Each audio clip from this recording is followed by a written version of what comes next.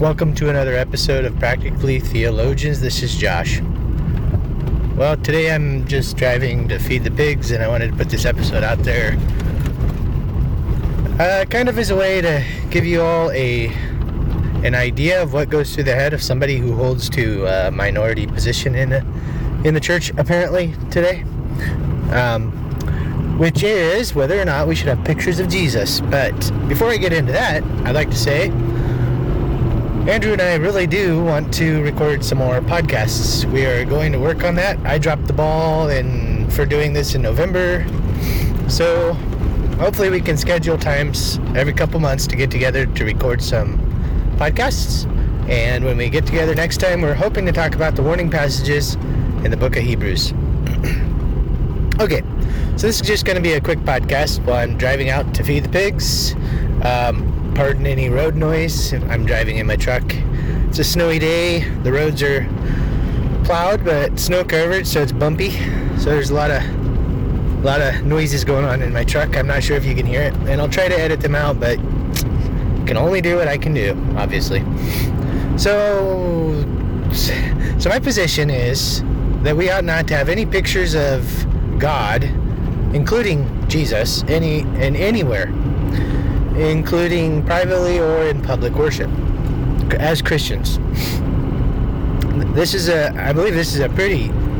seems to me that this is pretty much a minority view nowadays.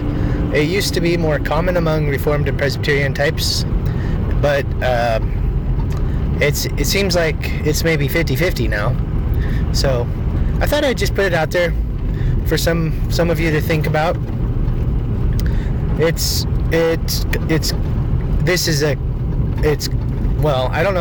I know that there was a discussion in the 700s at the Second Council of Nicaea where the Roman Catholic Church officially adopted the position that images should be used in worship, and there was a group opposing this called the Iconoclasts. So it's been this issue has been discussed for quite some time in the church.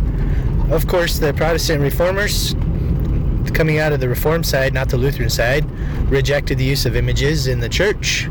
The Lutherans maintained the use of images in the church. But anyway, but today it seems like generally the church has slid away from the Reformed Presbyterian position and closer to the Roman Catholic Lutheran position. Both on this, but it's also connected to their view of worship. There's what's called the normative principle of worship, which is the Lutheran view of worship. Well, the Lutheran stream is where this comes from. And it says that we can do whatever, basically you can do whatever you want in worship as long as God hasn't forbidden it. So this opens up worship to all sorts of fun practices, like whatever you want, juggling acts, solos, anything, dance, whatever you want, as long as God hasn't forbidden it. On the other side is the regulative principle, and this is where the Presbyterians and the Reformed, this is how they came out of the Reformation practicing in their churches, is that the church should only do in public worship what God has commanded them to do. In other words, God has not said to have dance in public worship, therefore do not have dance in public worship. They do not say dance is inherently sinful in and of itself, but it's not an element of public worship, and so, therefore, to introduce it into public worship would be a violation of what God desires us to do in worship, and would be sinful. Hopefully you can get that. I hope I explained it well enough, and you can read the Westminster Catechisms and Confession, as well as the three forms of unity on the Reformed side, to see what they say about worship. And this is really, a lot of it is connected to the second commandment, which is the main commandment I'm going to be referring to today in discussing pictures of Jesus. So that's how it all connects. Anyway, so this topic comes up around Christmas time, usually in my mind. I've been thinking about it for quite a while, and I've done some reading on it and thinking and reading and thinking.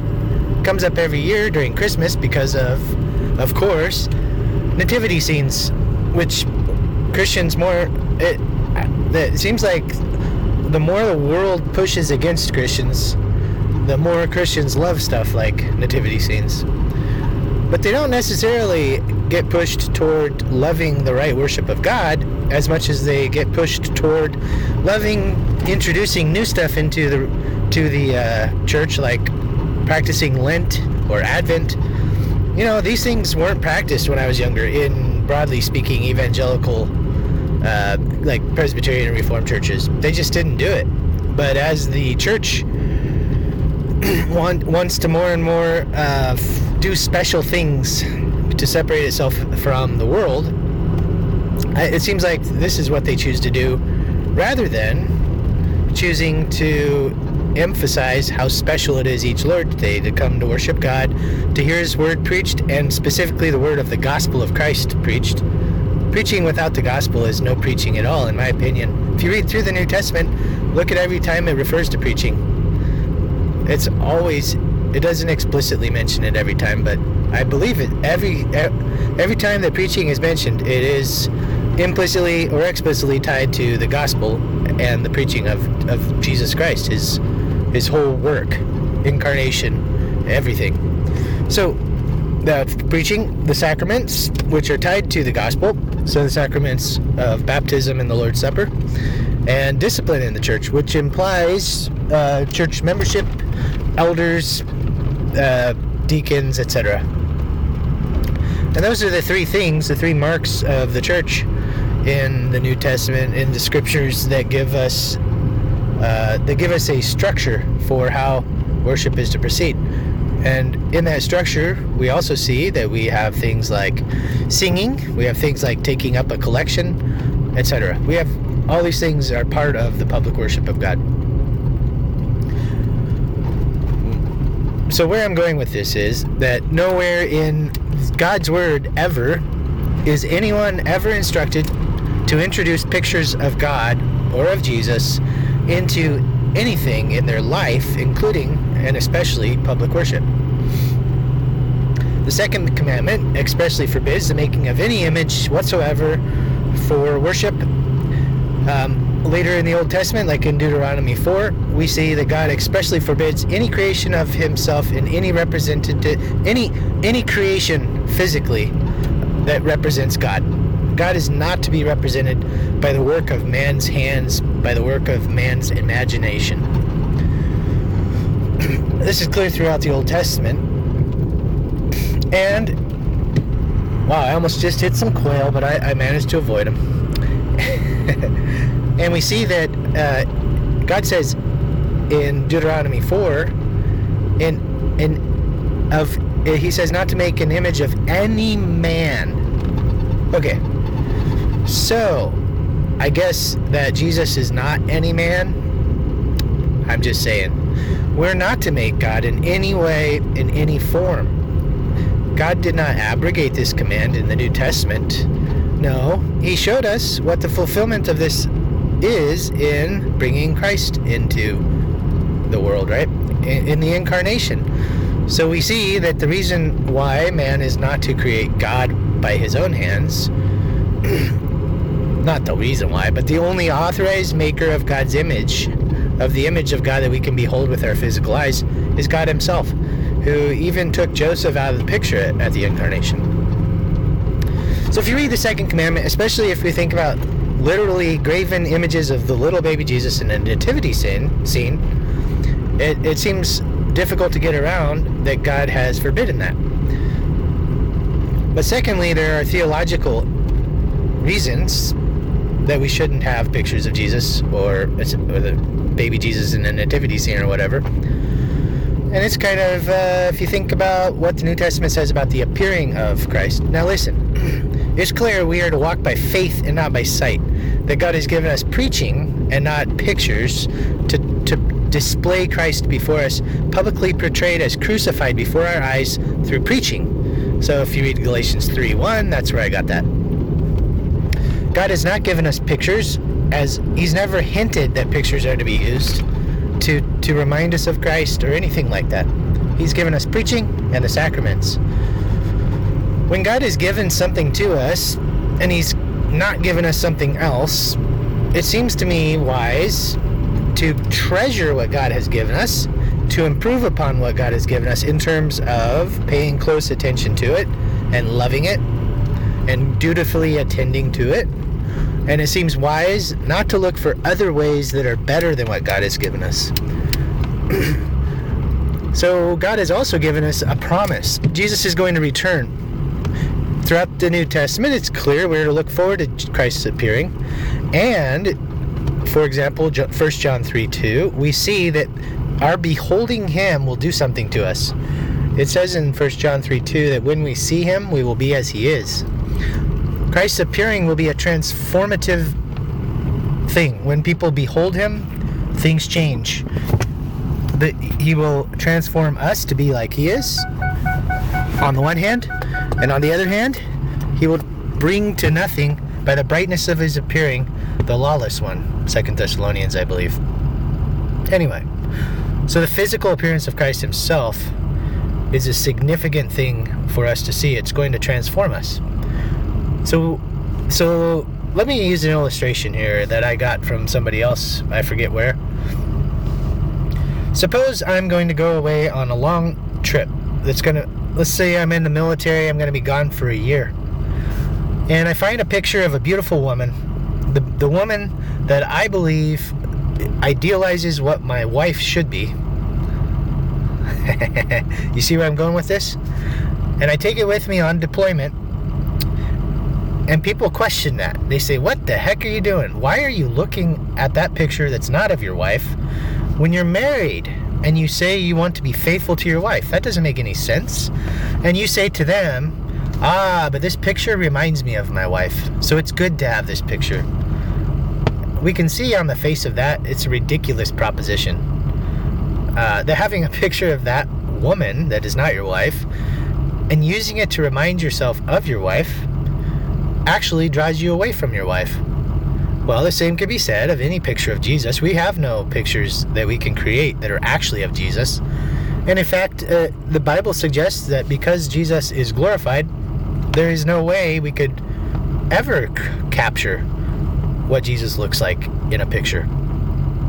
That's what's so special about his appearance, his physical appearance, and that's what's so special about our hope. We live by faith, much as Israel did. We don't have sight, and we're not to make sight, much as Israel was not to. We are to take what God has given us and to use it for worship. Israel was given much more sight by God than we are given sight. We have the sacraments of baptism and the Lord's Supper, and we have a preacher that physically stands in front of us, and we have a congregation. That's all sight, but the rest is by faith. The heavenly stuff that was foreshadowed by the tabernacle, by the Ark of the Covenant, by the beautiful decorations in the temple, all those things, the sacrificial system, all those things are now done away with. For Israel, that was sight, and by faith, they anticipated the coming of the Messiah. For us, the coming Messiah has come. We don't anticipate that anymore. We know it has happened. And so what we have by sight remind us of the hope of his return, his body and his blood, and the waters of baptism. Anyway, so I think it's not only sinful to have pictures of Jesus, but it's also damaging to that hope we are to have as we anticipate his physically seeing him with our very eyes. And consider this, even the saints that go before do not see him with their physical eyes until the resurrection. That's an interesting little thought, isn't it? When we are raised up, that's when we will see him with our physical eyes. Until then, we are with him in spirit, but not our body. So, just an interesting thing to note. Also, there's one other little note. It's very important to consider. Now, there aren't really any good objections to this, what I'm putting forward. There are just excuses, like pictures remind us of Jesus. Pictures can be used. We don't worship pictures, so it's okay to have pictures. And pictures are good because they can be used to teach us something. Well, the first argument's silly. God doesn't say, don't make any images of me that you worship. He says, don't make any images of me. Yeah, period. Okay, so the first thing is just silly. But the second one, that it can be used to teach us, I'd like to use that against my friends, my brothers. And this is I'm very firm on my position, of course. Why wouldn't I be? It's actually a position that I hold much more strongly than anything like something like baptism or eschatology. Sorry, I said anything. I meant something like. So I do feel very strongly about this, and this would cause me to not attend a church for worship. If they use pictures in worship, I can't be a member there. But I understand where people come from. We're always battling idolatry, and so don't think of this as an attack upon you personally, but do consider what God's word says. You should bow to Christ, not to somebody like me. And if you want to have a conversation, don't do it with me. Do it with somebody you can see with your eyes and talk to. Have a real conversation. I'm just putting this out there as a minority viewpoint, and it's something new for you. If you want to consider it, go ahead. If you don't, that's fine too. But all that to say, I'm going to use this position against you, this position of, we can use pictures to teach us about Jesus. Because what do pictures teach us about Jesus then? Well, they teach us that we can create something of a physical appearance of Jesus that doesn't contain within it the divine nature. Yeah, that's right. Christians that say we can have pictures of Jesus say, well, we're not trying to make a picture of God in his divinity. He became incarnate, so therefore he made it, he authorized it basically, that we can make pictures of him in his humanity. Well, this, my friends, is Nestorianism. You're teaching your children and yourself that Jesus can be pictured as a human separate from his divine nature. So you're saying that the Son of God can be split up into two.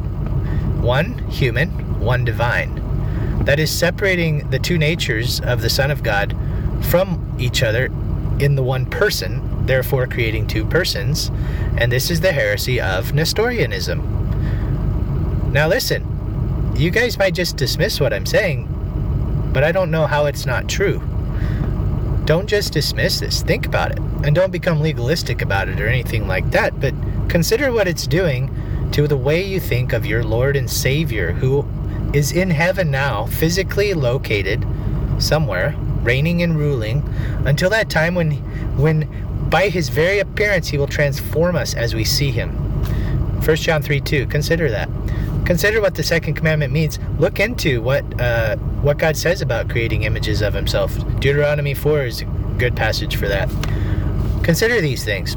Treat what God has given us for worship as the things that we should diligently attend to in worship. Preaching in the sacraments, fellowship, singing, a church with elders, etc. Discipline. Dutifully attend to those things God has given us, and then be happy with those. You should be overjoyed that God has given you those things. You should not be looking to add new things. Here, I can give you a list of examples, but first of all, statues of Jesus or pictures of Jesus or the saints. I'm not a Roman Catholic or Eastern Orthodox or even a Lutheran for a reason. I believe that takes away from the grandness of the gospel preached, of the sacraments administered, of the fellowship and singing, etc. I think that God has given us great things for coming to him in worship, and that we don't need to add new things. We don't need more exciting things. We don't need the smells and bells of the Roman Catholic Mass. We don't need the smells and bells of the Lutheran liturgy. We don't need the candles. We don't need the processions. We don't need a church calendar. He's given us a day, the Lord's Day, upon which to worship him. We don't need special days of celebration. We don't need those things. We should treasure so much the things God has authorized that we don't even think about adding things God hasn't authorized.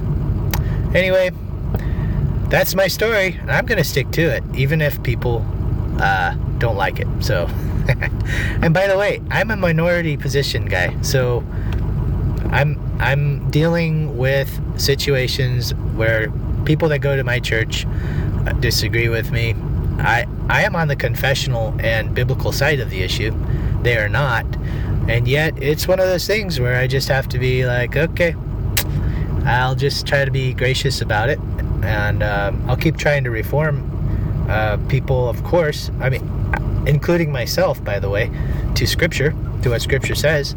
Hey, if someday I decide that Scripture says pictures of Jesus are actually authorized and biblical, I'll tell you about it, but I don't see that happening.